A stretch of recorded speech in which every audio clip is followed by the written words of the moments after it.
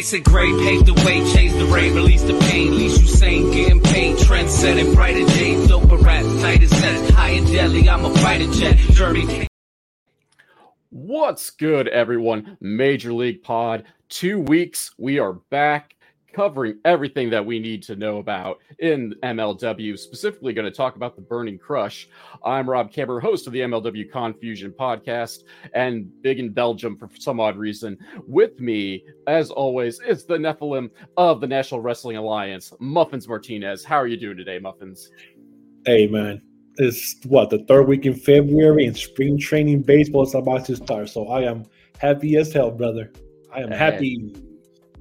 You know, one season falls and the next one rises. We just had the Super Bowl. Now it's time to get ready for baseball. Yes. Another ball I don't really watch, but whatever. People are excited. Come on, man. You kidding? I own a St. Louis Cardinals t-shirt. I quasi pay attention. I used to go to minor league games when I was younger before I got married. You still got to go, bro. Okay, hey, baseball is America's pastime. There we go. But, as I said, so we could talk baseball, except I wouldn't know what I was talking about. Though we could argue I don't know what I'm talking about when we talk wrestling either. But MLW Burning Crush was this past weekend. The second of the big YouTube beIN Sports shows. A lot of stuff going on, comparatively speaking, for this one. We'll probably talk about, give it our overall review at the end, but definitely felt this one flowed a lot better than Reload did last month. So let's jump into it, I guess. They started out really hot with an Alex Kane promo where it looked like he was going to step away for a bit, whether a step away from MLW or just wrestling in general, looking towards his future, what he's supposed to do next. Mr. Thomas did talk him out of that. Now, where we're looking at day one is H. However, the real news to come out of this is the impending debut and the interruption of said promo from the former Flop Dollar, AJ Francis. Yes. He's set his sights on Alex Kane, and evidently he has aligned himself with WTF. What do you think about this move, Muffins? Man, AJ Francis came out of nowhere. I remember. I mean, he was totally with the hit row there for a while. Then he got released, and then 3 months passed by, and he just popped out of nowhere in like the middle or end of December, and now that dude's everywhere.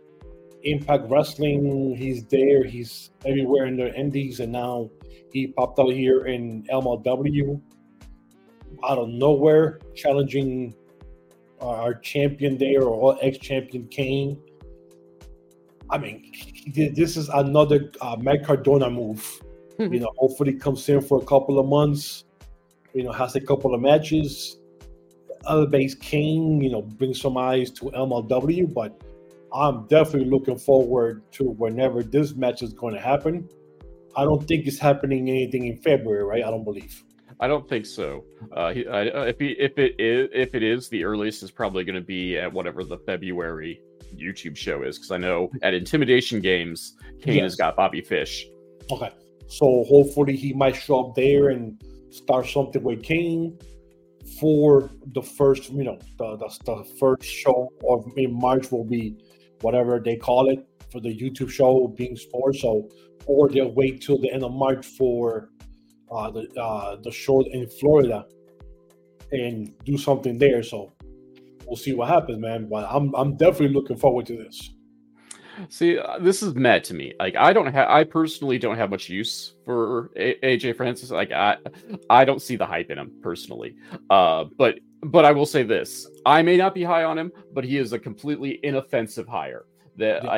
He doesn't do anything for me, but he also doesn't make me want. He doesn't make me angry. He doesn't make me want to say screw this and leave. Like, he's just okay, cool. I just get kind of annoyed because he has an overinflated self-worth, and sometimes I can't tell whether that's the character or that's him, and I do believe it's probably a little bit of both put together, because during his promo he had a checklist of things, and I'm like, well, that's objectively not true.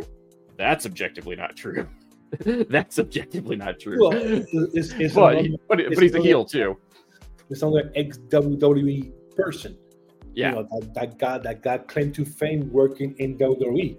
Just like Mustafa Ali, just like the old Dolph Ziggler, people like that.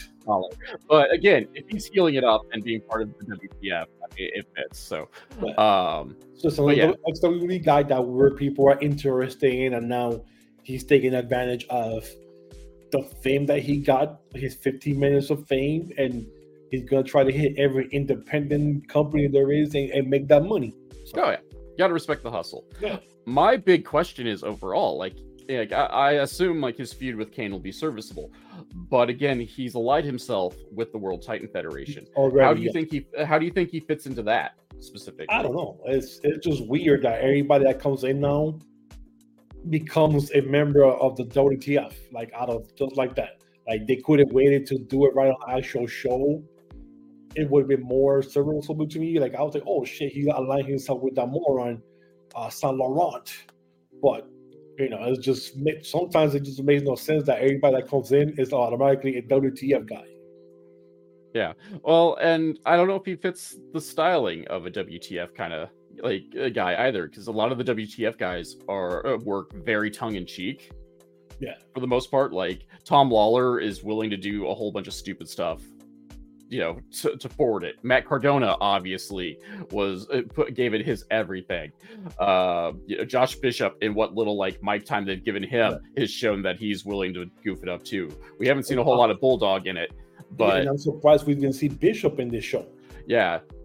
Like we didn't get much of that either. So like to me, so like for me, like I don't know, like Francis doesn't come off as goofy enough to go along with the WTF folk to begin with. Chef didn't get to hop in on this, but like he is very pro Francis, and I agree with him in that he either should just come in and be like the star that he acts like he is, be all eyes on him, or B come up with a group of his own. Because Lord knows there's enough indie talent that you can bring in for a handful of months, especially if he's going to take shots at Beaumaye specifically. Yeah, maybe that will happen. Maybe it's just a ruse to come in with WTF and start dismantling them from the inside. Who knows? Yeah. We will see. As I said, this is his first appearance. We will. Who knows how long he's going to be here? We will see. Hopefully, he'll have a better win-loss record than the rest of his stablemates. Yeah, because that's horrible. Yeah, that's kind of abysmal. But speaking of win-loss records, got our first match of the evening. Wasted Youth, who's been on fire. Except this is not our Dylan McKay, Marcus Mathers duo. It's actually Austin Luke and Marcus Mathers this time around, teaming up with. Hold up. What happened to the other guy? I'm not sure. I thought it was going to be McKay and Mathers because they've been the standard duo. Yeah. But I never noticed. I thought it was the same two guys. No. This time it was Austin Luke, and they actually put it over on commentary when they were coming to the ring that they noted that Austin Luke and Mathers had been opponents in MLW previously because they were part of that triple threat match. But tonight they're working together, and get the hat out. Austin Luke has been a peripheral member of Wasted Youth in the past. He's just not been a main part of like that tag team as well. Okay. There's a fourth individual as well whose name escapes me because they're half a blind spot in my wrestling existence. Like I'm only really familiar with them as the tag team of McKay and Mathers, or Mathers flying solo. Luke does have history with them, a positive history. They didn't just slap rivals together and call it good. Wow, okay. There's something new every day. I thought it was the same two guys. I didn't know there was a difference. You didn't even notice that their tights were different? They usually color coordinate. Yes, the clothes were different, yes. But I could have sworn it was the same two guys. I didn't know it was a different guy. I was like, oh shit, now I got to go back and watch it again just to see. But yeah, I mean, they worked well together. Obviously, they've worked in the past, so there's some there's some cohesion there, and they end up teaming up with Nolo Kitano, who also has history with our ne'er-do-well faction, which they really need a name at this point. Tony Deppen, Griffin McCoy, and the Silver Sniper TJ Crawford. Yes. What did you think of this match? Dude, when I see those guys, the youth movement, and I see Wasted Youth, we finally got to see Kitano, and then the three other guys that you mentioned, they definitely need a name because they are stable. Yeah. When I see stuff like this, I get excited because it's the beginning of the show. They're going to give you all that energy. They're going to get you all hyped up. And it's a car crash, and I love car crashes in the ring. You see everybody flying by. You get that spot where everybody does their maneuvers, their finishing maneuvers, back and forth. I thought, again, the good guys were going to win, and out of nowhere, the heels get the win. Hey, I'm thinking to myself, how the hell does Wasted Youth keep winning their tag team matches? And they're supposed to be the number one contenders, but WTF is getting the tag team title coming up in intimidation games. Like, when are these guys going to get their shot at a title? I gotta say, touching base on that one, I bring that up too, is that they officially won a number one contendership match like a couple of months ago. They've been winning ever since. But somehow, WTF has gotten one shot for sure, and allegedly maybe getting another shot here in the future due to some wranglings.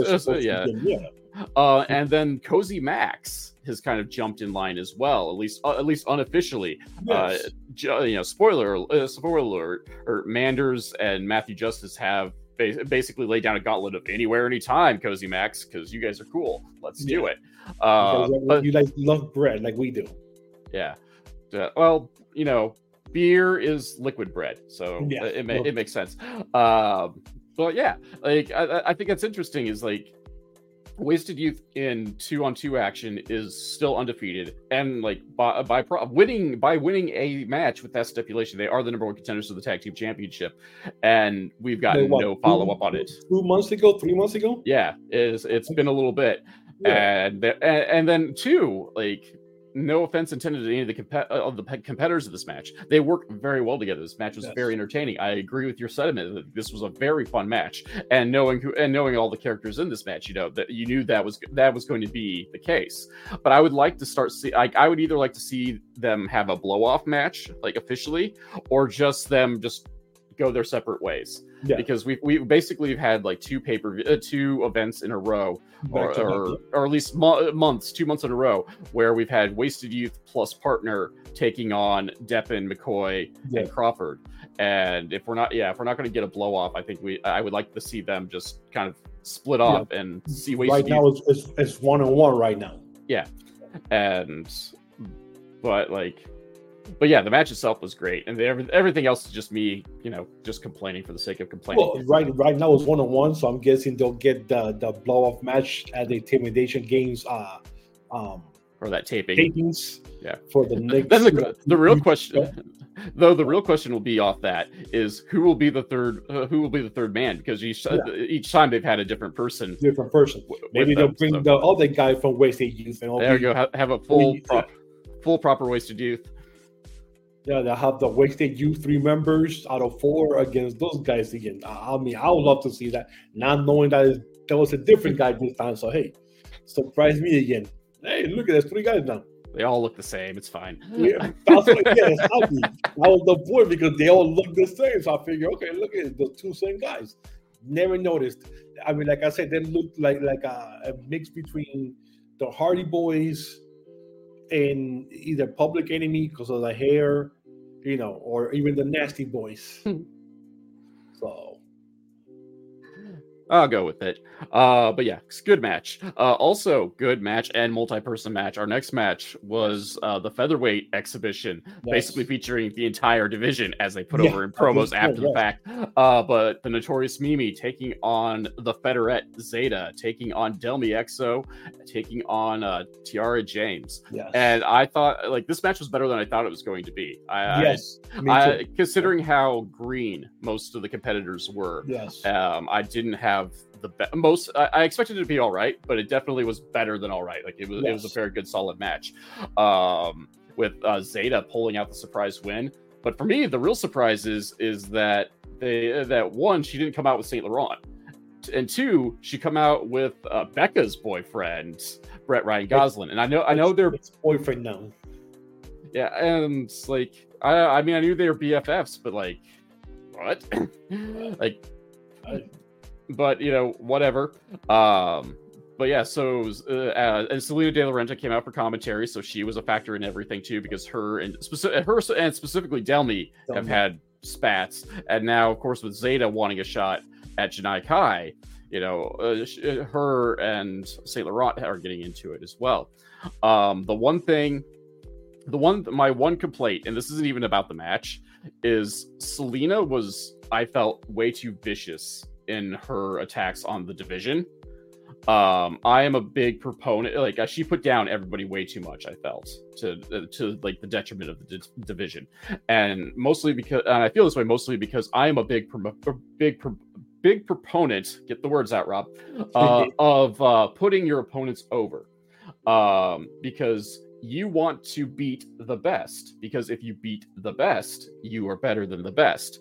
If you beat garbage, you beat garbage and you don't look better for it. And Selena really kind of like tried to like basically flat out call everybody in that ring garbage. And right now that's the entirety of the featherweight division. Yeah. And I get it. She's a heel, but there's gotta be a point where you gotta do what you're supposed to do, but not bury the whole division. I mean, another match that I loved, four-way females. Whenever I see females wrestling in the show, I get excited because they get time. This match, they got time. Yeah, they're doing their shit. I was very surprised in a good way with Notorious Mimi. She looked really good. Tierra James looked really, really good. I think Yummy Expo spent too much time with De La Renta. You know, whatever the hell is going on with them too, she like kind of focused more on that than on the match. And of course, Seda looks good, and like you said, she picked up the win. It definitely showed that she's gonna get that momentum and get that title match. I don't think at the Intimidation, but maybe at the following taping. But you know, all four females did their stuff. Everybody looked good. Tierra James looked good. Mimi looked good. Sierra looked good. Now, unfortunately, this looks to us like Becca may no longer be her MLW the way that now Ryan Gossett has been now teamed with Seda, which actually they look good together too. Oh, they fit.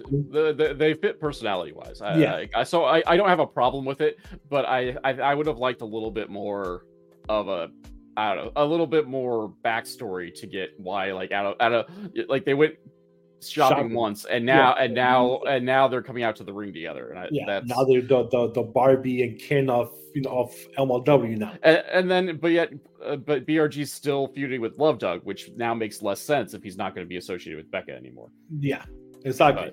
But that's for later. And then whatever happened afterwards, after Seda won, we get Selena De La Renta on the microphone, and she goes off on all of those guys there, and I'm like, what the hell's going on now? So that was a little interesting, building into something in the future.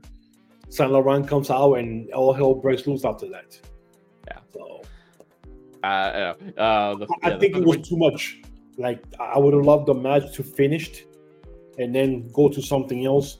The match finished. The Renta got on the mic. Here comes Saint Laurent, and then just and whatever happened after that happened. I'm like, oh, good Lord, man! Like this is like too much. Yeah.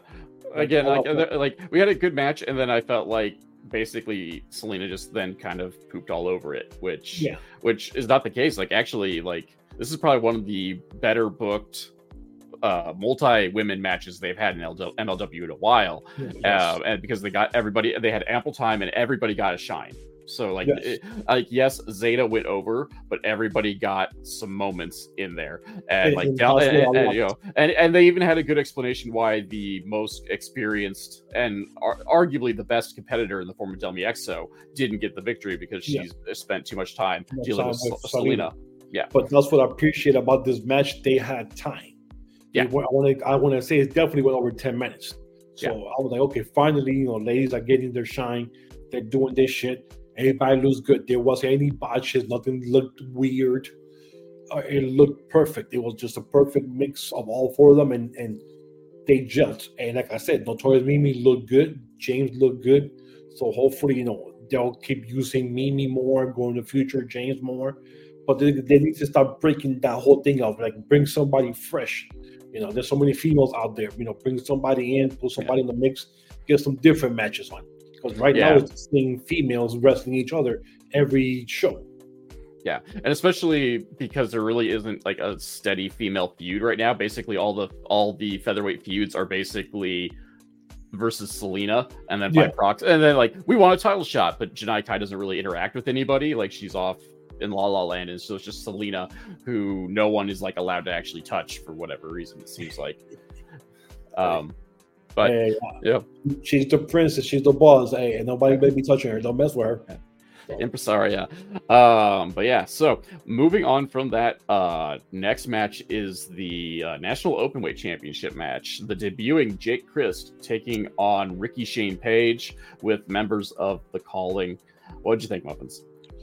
It was a good match. I was more surprised that it was a good match.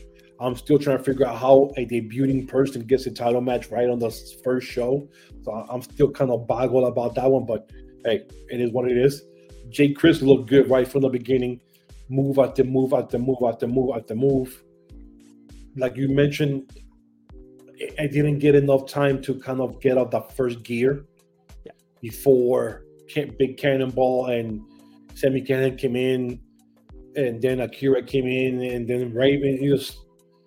At least we finally get Raven back-to-back shows, so that's good. So at least he's committed to being there. They maybe get a little more money. Okay, we need you here. Like every show we need you. So he was there. So, but I don't know where the hell this thing is going. Like I don't know where this is going to. Like I don't understand. Now we have a match between Akira and Jake Crist against RSP and Cannonball. And Callahan, I'm sorry. Sammy. And I'm pretty sure we know where this is going to get. I mean, we don't have to be bookers to see where this is going, where maybe Jake Crist turns on Akira, because he is part of family with Callahan, for OVE, Ohio, what the Ohio versus everything for everyone. So I mean, you can see the writing on the wall. Hopefully it doesn't happen, but you can see the ink already going that way. So, but we'll see what happens. Yeah. Muffins and I talked about this match before we started recording, and I basically said this match was raw and needed some time to cook. Like, there's nothing wrong with it. Like, in ring, there was nothing wrong with it. It just was too short before all the shenanigans cut it short.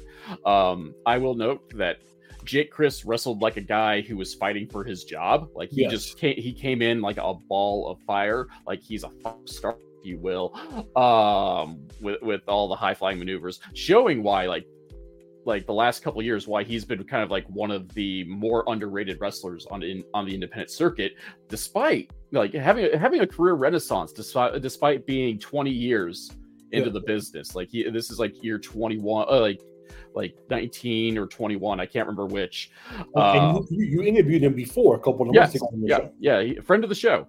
And he had mentioned that different eating habits, no more alcohol and stuff like that. So he got clean. Like he it got heavy. I didn't expect any of that. Not gonna lie.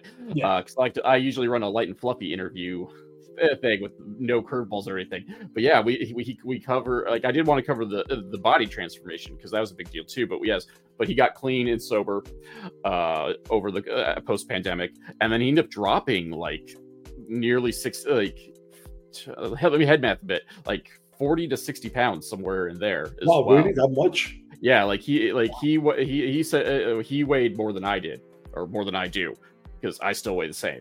But the difference. I didn't know that much. Yeah, he was pushing like 240, and now he's down to like 180. So it's like 60 pounds. Like, yeah, so he's like, so he weighed as much as I did, except I have like 5 inches on it. So it looks... Unfortunately, I wish I was 240. My God, I'll be happy right now if I was 240. Yeah, my saving grace is that I'm like 5 inches taller than him. So like so what, you're 5'8"? Carry it better. Air quotes. You're 5'8", 5'9"? I'm 6'3". What? I am 6'3". He's 6'3"? 5'8". Yeah. Dude, every time I see you, I could have swore you were like 5'9", 5'10". Well, you never see me. I didn't know you were 6'3". You very rarely see me standing up. Stand up, to yeah. be fair. You're actually taller than me because I'm 6 feet. Yeah, and so so when I take some of those wrestler photos, like it's kind of weird because a lot of the indie guys are shorter than me. Short, yes. And though like I'll have to dig it. Like if I was smart and did like prep work for this stuff, like I'd show you a picture of me and Drago. I have a picture with Drago, and there is like a big. Oh, he only comes up to like my like close to my shoulders. Dude, I didn't know you were 6'3". Look at that. Today I'm learning shit about my co-partner here for the last almost a year, and I'm learning that he's 6'3". Good well, Lord. Again, in your defense, sidetrack everything. Yeah, you usually only see me via window where I'm sitting down, and there's not a good frame of reference of how how tall everything is in here. Sitting down, we're the same height sitting down. Yeah, so. well, it's the old wrestling adage: everybody's the same size lying down. But yeah, so sneaky big. So that's why you don't see too many pictures of me standing up. Yeah, but I was going to say to our listeners, anybody who wants to listen to that interview with Jake Christ, you can listen to the MLB Confusion. Look it up there. It was a good, real interview, like you said, very personal there for a while. Yeah, so. yeah. We got deep and deeper than I usually intend for my podcasts, but that was, I will say that was all him. Like I wanted to talk gym selfies, and he just threw it all out on the table for us. And I'll be honest, and I'll probably get flack for this, but I do miss his brother though. Yeah. Well, you can appreciate. I'll put it like a lot of things where people have done bad things. Yeah. You can appreciate the body of work and still condemn the person. Yes. Especially and like I'll throw Chris Benoit out there. Nobody wants to praise Chris Benoit now, but he's gone. He's not. Yes, he did bad things. But he's not hurting anyone anymore. We can appreciate the things he's done. If he came back from the dead, would I want to see him have another match? No. I would want him to go away. Exactly. But I am willing to watch things back then, and It doesn't. Well, okay. Sometimes it kind of gives me some cognitive dissonance because sometimes I'm like, oh, that was not like. Anytime I see him like take a headshot, or sometimes commentary, I'm like, oh no, that's a little too on the nose. So I mean, that's kind of how I feel about a lot of.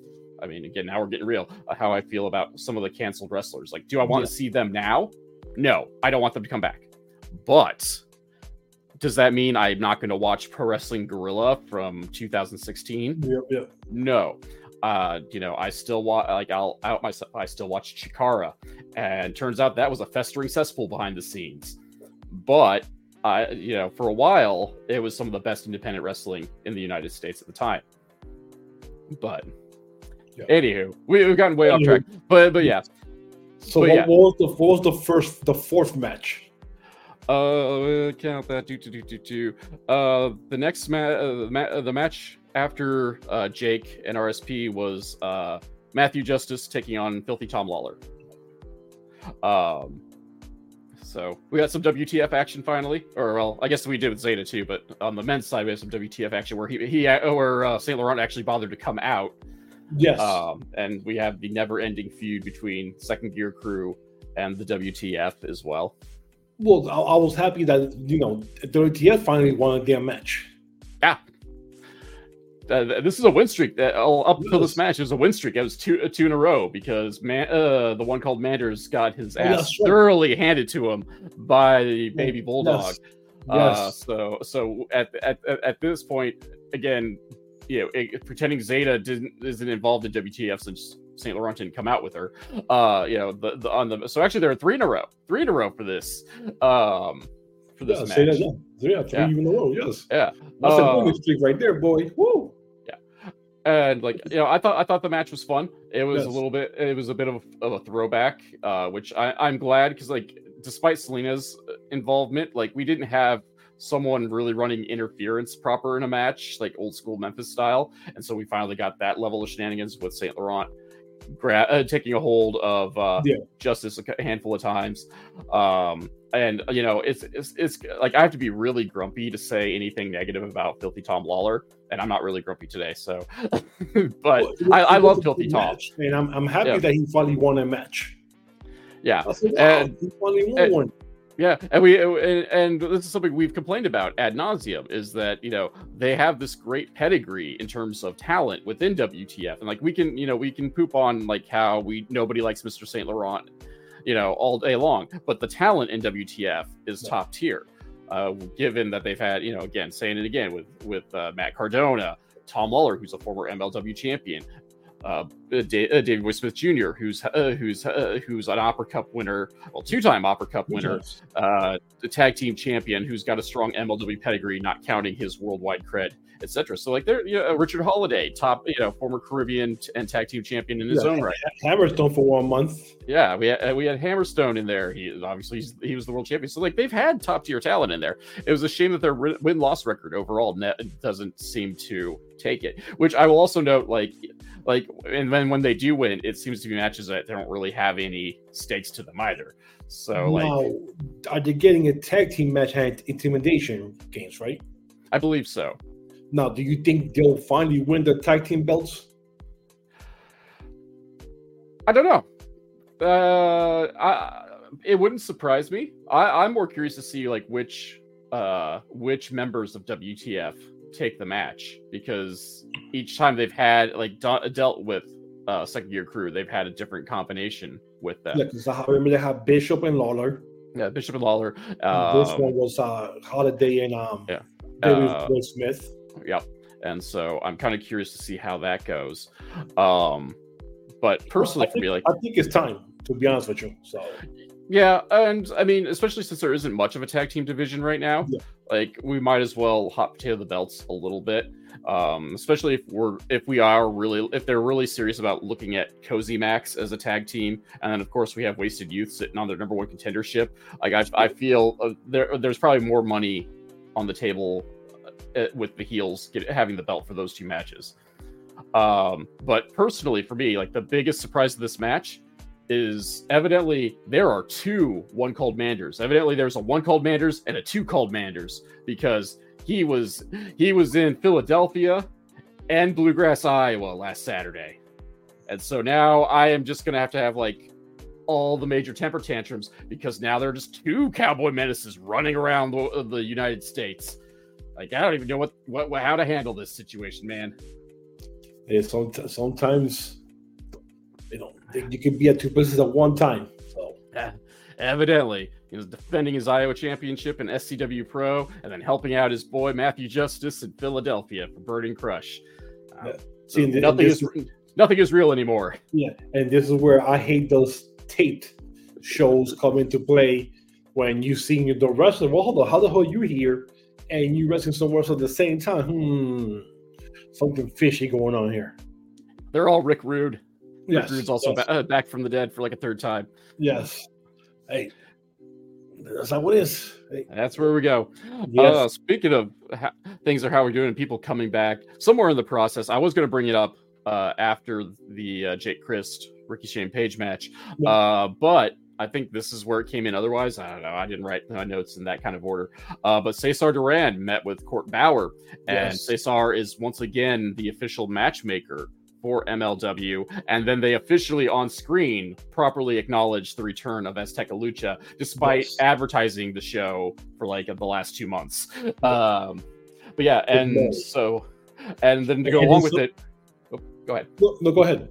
Okay, I was gonna say, and then they also further announced that he's bringing in 3 luchadores for this as well. Mystico is making his return, which I mean we kind of knew that because he is taking on Rocky Romero for the middleweight championship. Yeah. They're bringing in Atlantis, but I'm not sure if they're bringing in father or son. They just said Atlantis. I think the father's already retired, so I'm hoping it's the son. That's my assumption, because like I mean it's cool to see the legends, but if you're gonna hype someone up for a match, I also want someone who can go. Well, I don't want to see his father, who's in the mid-60s, do any flying around. So I'm praying to God that is the son. and again, if I was planning, I don't have it in arm's reach. I should have like broke out my Atlantis match mask because that was my Lucha mask du jour of 2023. But we've talked about enough about me this here night. And then last but not least, and I always butcher the name, and I didn't write it out full hand. Barbaro Cavanario. Yes, I butcher it to begin with if I don't write it out full, and I didn't write it out full. I just wrote Cavanario, and he is making his return for MLW, which I'm interested because he was originally part of Selena's crew. Yes, that's what. Yeah, and now I guess when he talks, now he's part of El Jefe's troop of folks. And it's funny how Kurt Bauer and him became to the agreement was because of, are you going to bring Mystico? He goes, yes. Okay, then you could be the matchmaker going forward. All by just a name drop. He became the matchmaker back for MLW. But yes, I love what they're doing with CMLL. I mean, CMLL looks like it's like I was saying this on Twitter, must be the flavor of the month because every company now is using CMLL going forward. Now, my thing is this, too. I'm all for bringing on those guys. I'm bringing them all. But what happened? Where are the females at? That's what I want to know. Start bringing some damn females up here and have them go against your roster, especially against Janai Kai. If bring Stephanie Baker, bring Catalina, some of these females that are busting their asses over there, bring them over here. It's only fair. We only seeing guys and guys and guys. So we start bringing some females in, man. That's what I want to see. Right. But I'm curious to see how going the full lucha goes. I know it does seem to be reading things online. It does seem to be kind of a mixed bag on things because people are like, yes, we need more lucha in America, which I agree. We always need more lucha in America. But other people are like, especially with Cesar Duran being the former Dario Cueto, they definitely tend to look at things as a third-rate lucha underground, which we'll see how the thing branded as Teca Lucha is, but like, it's like you bring in Cesar Duran, who the only thing he's done wrestling is basically be this kind of character in Lucha Underground and now MLW, and people are going to make that association whether they try to move away from that or not. Well, and they're not wrong. It is, Cesar Duran, the Ricardo, and people forget that this guy is not a wrestling guy. This guy's an actual actor that they brought in for doing Lucha Underground. Then, when they used to have the El Rey channel, and once that folded up, he came over to MLW as Dario Cueto or Cesar Duran, and then for a while MLW was a lot of lucha, and that's what kept them going for a while before COVID hit, and then before everything started changing, and then for a year or maybe almost over a year, you never saw not one Mexican wrestler in any other shows. And they were heavy there for a while. So I'm glad they're going back to that, was making them separate from everybody else. But of course, you have your guy Tony Khan with the big money. Mm-hmm. He wants to get anybody before anybody else gets them. So, MLW mentioned this guy's first, and then 2 weeks before their big show, you see them wrestling and having a big feud with AEW guys, the BBC. And now you're going to have those guys go there to Mexico in March to have a big brawl between the BBC and the original guys from CMML. And we still can't get that one wrestler from MLW to go there, except for Rocky. And he's always there anyways. Yeah. So. I will say, like, the perk of this, though, is that if you didn't know who these guys were before and you don't follow MLW that much, I do feel like there is a good chance that, yes, Tony may have stolen, those luchadores from CMLL, but obviously AEW is a larger product, a more popular product, and there is an opportunity for MLW indirectly then to leech off of that, because like, hey, we're also bringing these guys in too. Like, sure, we could try to argue about who brought them in first, but hey, the important thing is we have them now. So check out Intimidation Games, check out Azteca Lucha, check out insert whatever show here that we are going to feature these luchadores on, especially like when we are bringing in like some of the top tiers, like a Mystico, who's still got who's done magic to rehabilitate his image post WWE and then his AAA career to go along with that. Mexico is like one of the biggest stars in Mexico, when he was there, and then before he left, it became Sin Cara, and then he came back, and then he couldn't use the name because somebody else had it, and then when that person left, he came back and got the mantle back, so now it's his again, and I'm pretty sure he will never leave there again for the next 20 years. So enjoy him now, where he can still do those moves in his mid 30s, and I'm gonna enjoy the match, and I'm pretty sure, and I'm hoping that he wins the title and takes it back to CMLL. Yeah, I have no qualms with that. Though I'm still like kind of upset that Ichiban didn't get the middleweight championship, because I thought that was the logical progression of that storyline. But what do I know? I am just a neckbeard on the internet. I am not a professional booker, nor am I part of anybody's creative department. The closest thing I am is people stealing my ideas when I say them out loud. But yeah, so again, Lucha, like I am a big fan of Lucha, and I am like whatever form it takes. I am very happy it's coming to MLW. That's my final statement. Should we connect this to them talking when Cesar came out and then Selena came out? Yeah. And to go, I kind of like lumped everything kind of like together with it. But he had another confrontation with Selena De La Renta. This was going crazy. This was like about to go crazy there with all the words they were calling each other. I said, "Oh, hold up, somebody about to get stabbed." About to get stabbed. Oh, and they're making all sorts of like rando threats as well. Like, oh, I have footage of him crying like a baby. And then he's like, well, yeah, you had your brutes beating me. It wasn't because of you. Yeah. There's no such thing. There's no video. Yeah, right. I was waiting for a video to pop up at the screen there for a minute. Yeah, if you're gonna make those threats, don't be holding out on us. Yeah, the one thing I really got out of, like, I was curious about, like, out of all of that, is that at one point he walks up to Selena and whispers into her ear, and she knocks him the F down. And I'm curious to hear what he said to her. Whether it was, something that is going to play out in a storyline, or if he did just finally cross the line verbally. I'm hoping though it's a storyline threat of like some sort of like blackmail-esque kind of thing. Like, I know you did X, Y, and Z. But then either way, she got drug away by. She made the match official for Rocky Romero for his belt. So yeah. So that should be interesting. And he looked kind of surprised, shocked, and pissed at the same time. Yeah, but he was definitely glad he got under her skin in the process. So yes, it was a mixture of all the emotions. Down, so yeah, she got her revenge back a little bit there, and I'm pretty sure at the end they might come together as one and try to take over something. Just because I think they begin to figure out. Well, I put you in jail for like 2 years. You got me back for a year. We're both maniacal in our minds. I think we should put our brain powers together and take over everything. So that's what I'm still hoping happens.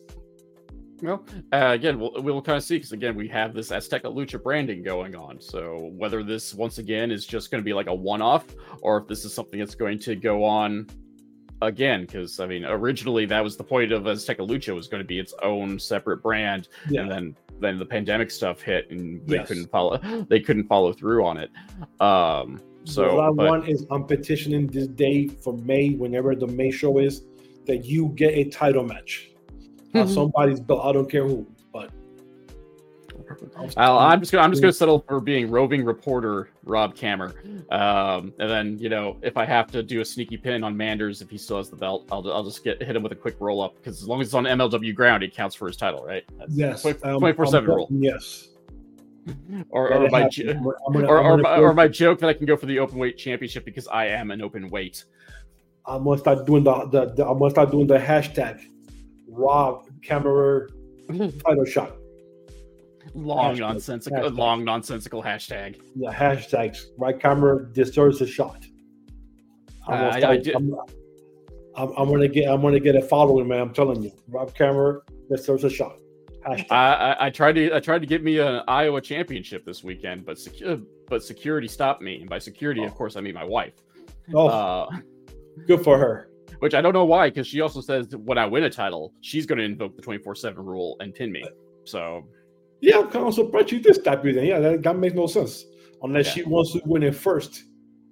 I don't think she wants the Iowa championship. I think she thinks it's the Corn Boys title, and it kind of is. But Manders is just keeping it warm until it comes home. All right. But anyway, enough rattling on about that. So we got through our Lucha spectacular stage rant. The next match, also a cluster in more ways than one, was the Lumberjack and Jill match. Love Doug getting a rematch against Brett Ryan Goslin, the notorious BRG. I loved it. I love anything that Love Doug is in. I was very skeptical when he came in for the first time. Like, who is this guy? Like, why is this guy wearing feathers to the ring? And then he just, over time, he won me over. And I love anything that he's in because he's very entertaining and he gets his job. He knows and he understands what he needs to do. And I love this match of the Jack and Jill thing, having everybody beating everybody up. So I'm glad he got the win. He got the win, right? No, he didn't get. Oh, that's right. He lost. Yes. Zeta. I was surprised about this. Offered a distraction, and then he got the rope kick low blow, and then BRG stole Zeta's finish. Yes. The I'm Prettier, the Tomikaze, or for you plebes out there, the Unprettier, to get the victory. Yeah, that's right, because last month we had that stupid Love Blind match. Blindfold match, which I thought was which I actually thought was more entertaining. Really? It wasn't a better match, but it was more entertaining because blindfold matches are never good. But once again, both those gentlemen understood the assignments. Yeah, and did what they needed to. Well, this was a more straightforward match. Yeah, I love this match better. That they actually got to wrestle. Yeah, I mean, objectively, it was a better match. I was just better entertained by the Lovish blindfold match. Yeah, he did win. Yeah, so now they're even one-on-one, so we get to see. Hopefully, one day, Love Doug will bring somebody out with him. I'm curious to see, again, if we're going to talk about this being in threes and being a series, and now that we're tied 1-on-1, what gimmick is match 3 going to have? Because each match so far between the two of them has had a gimmick. Are we going to get like a mixed tag? Is he going to get himself a girlfriend and going to have something to counteract Zeta? That'd be cool, man. I would love to see that. Oh, I think that would be fitting. What type of match they'll call it? Like what? That I don't know. Like, you gotta go with some weird. I have to come up with some puns after we're off the air. Yeah, and I'll be interested whenever this happens. If it does happen, 1-on-1, and they'll come with some weird name, and then they'll do like a mixed tag team, and maybe he'll bring the new girlfriend from Japan. Oh yeah, he paid. That he wanted the date, and we still haven't seen the video from the date. So. MLW got the ball on this. They had a date. It should have been taped, and it should have gotten a cheesesteak. All the match or the show, little bits and pieces here and there. I would have loved that. So. Oh yeah, that's one thing I don't think MLW does. Another sidebar is that they don't do a whole lot of like, we'll call it on location shtick. Like it is all, and I know you could try to argue like, oh, this is a sports base. They try to do the sports based stuff, but if we're gonna have like WTF, like I feel like we should have some like the old school 80s, like again having folks on a date. We should have gotten to see BRG and Zeta go shopping. Yes, like, I actually think, and if you play that right, it could also help properly explain why they are now managing each other or coming to the ring with each other. That would have made sense right there. Yeah, yes. Instead of just doing backstage, like straight up backstage stuff, like go out and just film. Like, and that's the beauty of this day and age too, is you don't even need like a full-on camera crew. You can cut a phone, and you don't even have to bring a cameraman. Just have Zeta with her phone and be like, "Oh my god, look what we found, besties!" Yes. And Brett, hey, look at blah blah blah. Yes, exactly. Thank you for saying that, because this is the age of the cell phone. You have the camera right there. You don't need a camera crew that you have to pay per hour. You have your camera right there. You're on the phone 24/7 doing stupid shit anyways. and that would have been fun. Like right there, I agree with you 100%. But the date, they could have done the date and put some cheesy 80s love music on the background. You know. There you go. Yeah. Don't you forget about me, you know, some shit like that. That would have been awesome. But you know, like you said, they don't do stuff like that. But you got your phone, man. So half of these people, you know, they're always tweeting or doing live feeding, live whatever they call it nowadays, for like 2 seconds, a minute, saying something. They could have done that, bro. Exactly. Dude, like you use social media to its advantage. You would have killed so many stones right there. It would have been awesome. The blessing and the curse of the age we live in professional wrestling, where we have access to everything 24/7. Yeah, we're just fans. We don't know anything. So. Yeah, nope. But yeah, so yeah, the lumberjack match is everything you'd want in a lumberjack and Jill match. You got the classic of the faces just tossing the bad guys in the ring, making sure they don't leave. The heels are beating up the faces. Love Doug fell victim to a Zeta distraction and all sort of good stuff for that. So this feud is not over yet either. Probably going to get a match 3 out of the deal. We shall see. Speaking of things, if it happens, I'm down for it. I'm down for it. I'm down for it. Next match is our tag team spectacular, the debut of Cozy Max taking on the WTF faction. In this form, it's Davey Boy Smith Jr. and Richard Holiday. And I was kind of surprised how long this match didn't go. I mean, it went long enough, but just considering the players involved, I kind of expected a little bit more out of it. But it was a fine match. No complaints. And of course, like I'm happy as long as I get to see Richard Holiday, who is going to be winning the New South Haas tournament. And anytime I get to see Satoshi Kojima in the ring, I am thoroughly content as well. 2 things I didn't like about the match. 1, WTF lost again. And 2, Holiday got the pin. Like, dude, like really? Holiday? Yeah, he's been getting the raw deal since he came back. Like I feel bad for him. Like I hope they're paying him well, because he's been like, dude, like really Holiday? He's been almost a non-entity to begin with. Like he hasn't made too many backstage appearances when really his biggest strong suit is his character work. So like I'm surprised that he hasn't been given the mic more. Well, one thing I heard, he has all the agility, the charisma, the body, the face, but people have mentioned that I've seen no thing that he's boring. I mean, I could see the argument in the ring he's boring, but like again, there's folks who he's got the personality outside of the ring to help overcome that. I think he's got a mouth to sell it. When he did all the coffee stuff, with the Wall Street Journal things that he did. Well, and I'll throw out another guy. Like he reminds me of The Miz. Like The Miz is like, I don't want to throw shade at him, but he is not a good wrestler. What? He's passable. Like he is passable. Like he's all right in the ring. He's going to give you a solid match, but he's not going. But his real strength is all the stuff he's going to do surrounding the match. He's going to give it. He's going to give it. He's going to give it 100%, no matter what it is. But his real strength is his mouth and his mind to heat up the match before it happens. That's his real strength. And so by that point, you don't care that he's not a great worker. You're all hyped up because you want him to get his ass kicked.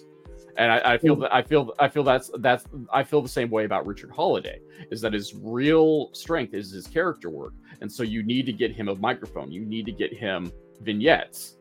And if you don't do that, he can come off as pretty bland, I think.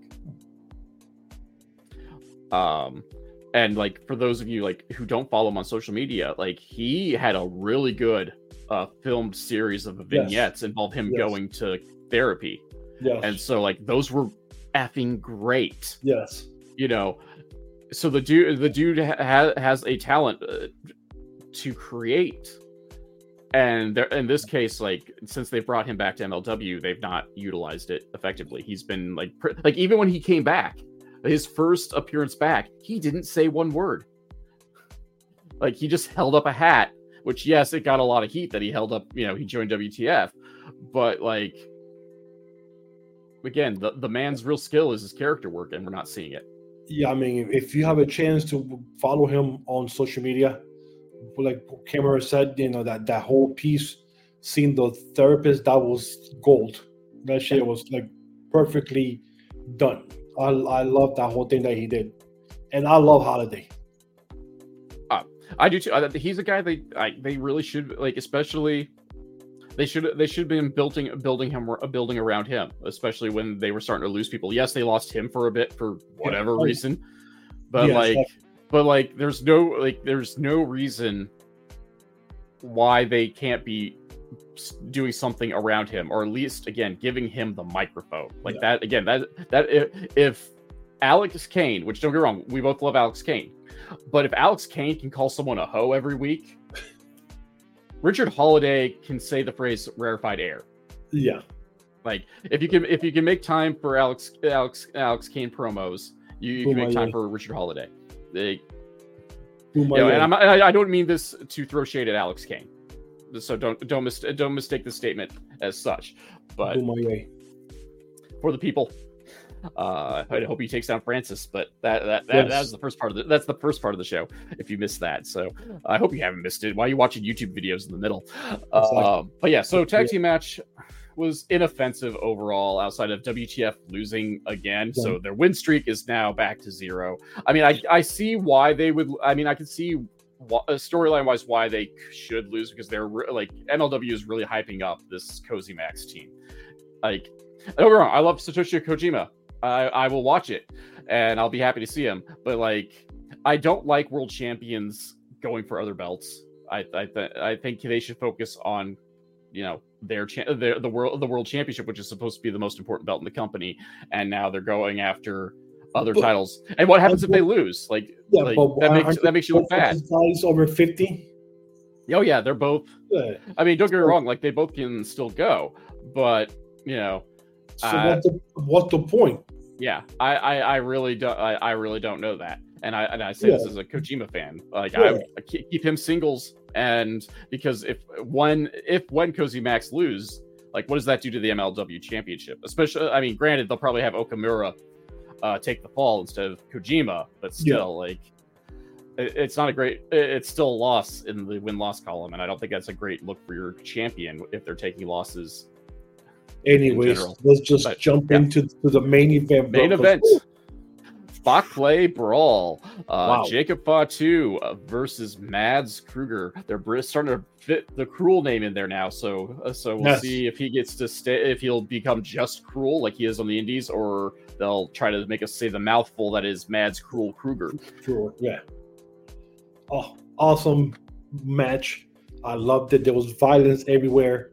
We knew Fatu was going to lose this match because he already had mentioned that his contract was up with MLW, so this was going to be like, okay, we're going to do this match, close the chapter on me, whatever. Awesome match. A lot of shit was going on. I actually thought for a minute Fatu was going to win because he was hitting pretty much every damn flying maneuver that he could think of, and he was still not able to pin Cruel. And the biggest surprise that I saw, and I'm still shocked every time I see it, was the fireball there at the end. Holy shit, that came out of nowhere. I didn't see that coming. And poof. And that was how he got him. I was like, wow. Wow. Like they saved that for the last thing. And Cruel pinned him. And then to add insult to injury and close the chapter on Fatu, he brought the Death Squad out. They put him in a body bag. He whispered something in his ear or whatever. This is the last chapter. Thank you so much for what you did to us. Blah, blah, blah, blah, blah, blah. And he got carried out of the ring gracefully. Like, okay, did we put a nail on the chapter? He's done. But like the whole thing, the whole match itself, and the fireball there at the end, holy crap, dude! Like that caught me out of surprise. I'm like, what? They really put over Kruger as a monster because he won, like outside of like one big flurry of offense for the most part. Like it was almost a squash. Like overall, Fatu did not get that much offense in. And when he did get offense in, it really overall wasn't effective. He Cruel took all of the big moves. And one more thing, I was surprised it was a clean pin. Like nobody came out to help Cruel. So yeah, which I mean is the best decision to be realistic about it, especially if Fatu is leaving and this is going to be the last time we see him for the foreseeable future. We definitely needed a clean. Yeah. If you weren't going to let Fatu get the win on the way out, then he needed to go. He needed to lose clean just to help put over. We'll call it, for better or for worse, we'll call it his replacement. We're not filling that shoes, but but that's what you really should do. If someone's leaving the company, you got to build someone up to kind of replace them on the card. There you go. And they put over Cruel as a monster because nothing kept him down. And then I thought it was very apropos, which it took me some time to really think about it. But I thought it was very apropos that basically the fireball was part of Fatu's downfall, because that was a classic Joseph Samael maneuver, and Samael and Fatu, are tight. War Beast is a thing outside of MLW, and then of course the original incarnation of Contra was primarily Fatu and Joseph Samael, and they had Gotch come in for 10 minutes, and and all the other folk that they've had, but but for the most part, it was Fatu. The main guys in the promos were Fatu and Joseph Samael, and Samael is known for two things: Fireball and the Spike. Yes. And so if we weren't gonna have blood for this match, we didn't need to have the Spike. But I thought it was apropos that the Fireball was the thing to take Fatu out. And then just the imagery of him getting body bagged as well was like I on one hand it makes me sad that that's how we're seeing Fatu leave, so he's not going to get any metaphorical flowers for it. However, again, it put Kruger over huge, and so one of the things I posed to you as we start winding this thing down, what's next for Contra? Well, they definitely need to start bringing some new members or old members, whatever they're going to do. Because, I mean, you can be having it just Crew by himself with 27 different, guys in helmets. That's going to be crazy. So hopefully they'll start doing something with him. And slowly we'll start getting away from the Japanese fandom that MLW has now, where maybe during the summer, Cruel will get a title match and become the MLW champion for a while, because that's got to be the ultimate goal, is him being the champion to control MLW, because that's how Jacob Fatu had it for 2 years. So but I'm just curious, especially with how they put Cruel over. Like, don't get me wrong, like a guy that size, he needs to be a threat, which he wasn't in his original run. Like, you could say all you want, like, oh, blah blah blah. Like, really, he didn't win matches. He tended to get bodied an awful lot, both in the Kruger, both as Mads Kruger, and then in my conspiracy board theory of Grogan / Logan Kane.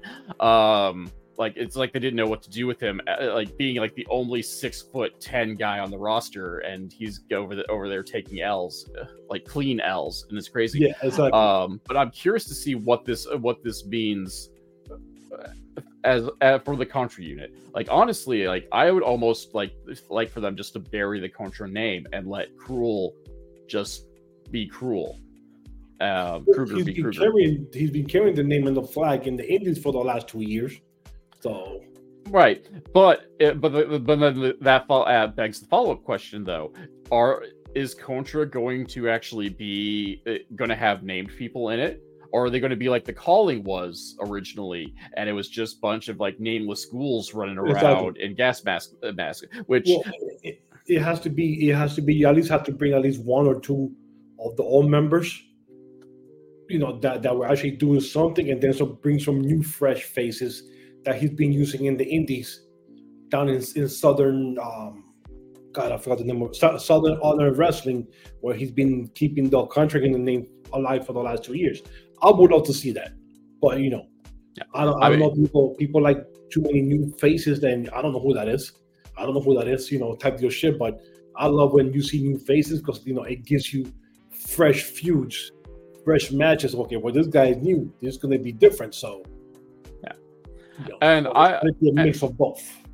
And personally, I am more of the idea that I think Kruger should go alone, only for the fact, I'm not one of those people who said, "Oh, there's too many stables," but there's too many stables that seem to have MLW takeover in mind. Yeah.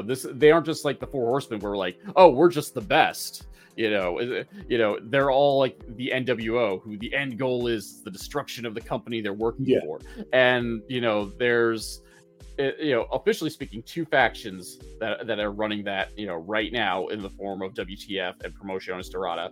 We'll see what's going on with Azteca Lucha, but El Jefe at one point was attempting to stage a hostile takeover of the MLW as well, and then obviously Contra took over MLW for like 6 months. Yes.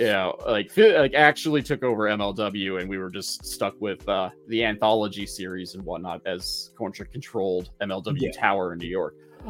So I just feel like right now one, there's not enough babyface stables to kind of counteract things. Two, right now almost all the heel stables outside of the Calling are really just trying to, and whatever Deppin's group you want to call them, everybody else is seems to are bent on the destruction of MLW, and I feel like that gimmick is played out. And you said something right now. Who is the baby face of the company? Who's the main baby face of MLW right now? I mean, we could still try to, and that's a valid point. We could try to argue Alex Kane is. We could try at a certain level, we would have to argue that Satoshi Kojima is, just because he's the world champion, and really and even if we want to play stickler with it, how much of a babyface is Alex Kane? Even when he was even as he's getting over as a face, he's still very much a heel. He cut promos like a heel. It popped in my head Hammerstone was gone. He was the big main guy there. They made him like Hulk Hogan for a while. I don't know what's going on with Good Brother number 3 / Mance Warner.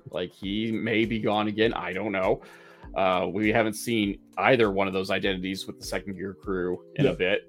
Then they are kind of lacking on the babyface side as well. So, I mean, and even if with Cesar Duran, him working babyface right now with the Luchadores, we're not seeing a consistent base of luchadores to really say that is our guy. That is there's no babyface that we're building the company around. Exactly. And I know some companies, yes, are heel territories. The NWA was famously a heel territory, but they also had a handful of strong baby faces who could come in and knock the primarily Ric Flair, knock him down a peg or two. They push. Luger was chasing for a bit. Sting was chasing for a bit. You always had Dusty Rhodes doing whatever Dusty Rhodes wanted to do. They were working on Magnum TA before his tragic accident. They had guys that were ready to go. You could plug in the main event spot. When he turned face. So even if we're going to be heel heavy, you got to have, you have to have a strong opposition for it, regardless of what side overall. And actually that's a very good point that I haven't truly thought of in a bit is there really isn't a strong. It just popped in my head when you were doing your thing. I mean, hold up, are there any baby face guys? Because I don't remember not one strong guy by himself who's a baby face there in the company. The last one was Hammerstone. And he's gone. So I'm wait, hold up, who's behind him? I don't know who the hell it was. Yeah, as I said, especially with Kane wandering in tweener territory. Yes, they've built a lot around him, but he's always I won't call him necessarily a Steve Austin, but he's always had an edge to him where he we cheered him, but he was still kind of a dickbag. He's still being a heel. Right. Yeah, it's just that he kind of cleaned up his act a little bit, but he's his promos never really changed. He just stopped overtly cheating outside of having Mr. Thomas interfere occasionally. You point out there's really no strong real strong baby faces that we say that's going to be a guy that's going to mount opposition to whatever's going on. Because again, we have Satoshi Kojima, but like I don't know what they're I'm not sure what they're doing. Yeah, I don't know what they're doing with him, especially now that he's with Cozy Max. And I don't know how long he's going to come in for them. And even then, like, no offense intended, but like if you're going to build around him, we're going to have to figure out some way to like make promos a bit better, so we're not just relying on the feel good I love bread, which I love, don't get me wrong, but that doesn't but just because I'm entertained in the moment doesn't necessarily mean that's a good direction for the company. I will note that I am not very good at EWR and TEW, the wrestling sim games. I also love bread, so but again, they are definitely kind of lacking strong baby faces. And so, I'm very much curious, like, now that you mentioned it, I'm curious to see, like, we'll say who's the number one baby face contender for the title, like, when Kojima drops it, whether, he drops it to Suzuki, which I don't think that's happening, but, I don't know. I definitely don't see this being a long-term title run, deep thought question. So, hey, who do you guys think should take over the babyface side in MLW? Hit us up in the comment section below. Of course, hit like, subscribe. If there's anything else you need to complain about hit up some of the comment section too. I'll gladly rattle on incoherently forever. Hit us up on the other social medias if you so desire. I'm at the Nova Cast, like on the screen, and down at the bottom in the scrolling, we got Urban Wrestling NW. We're all over the place. We're on Instagram. We're on the Twitter. I'm on Blue Side for some odd reason. I'm on TikTok as well. It's crazy go nuts.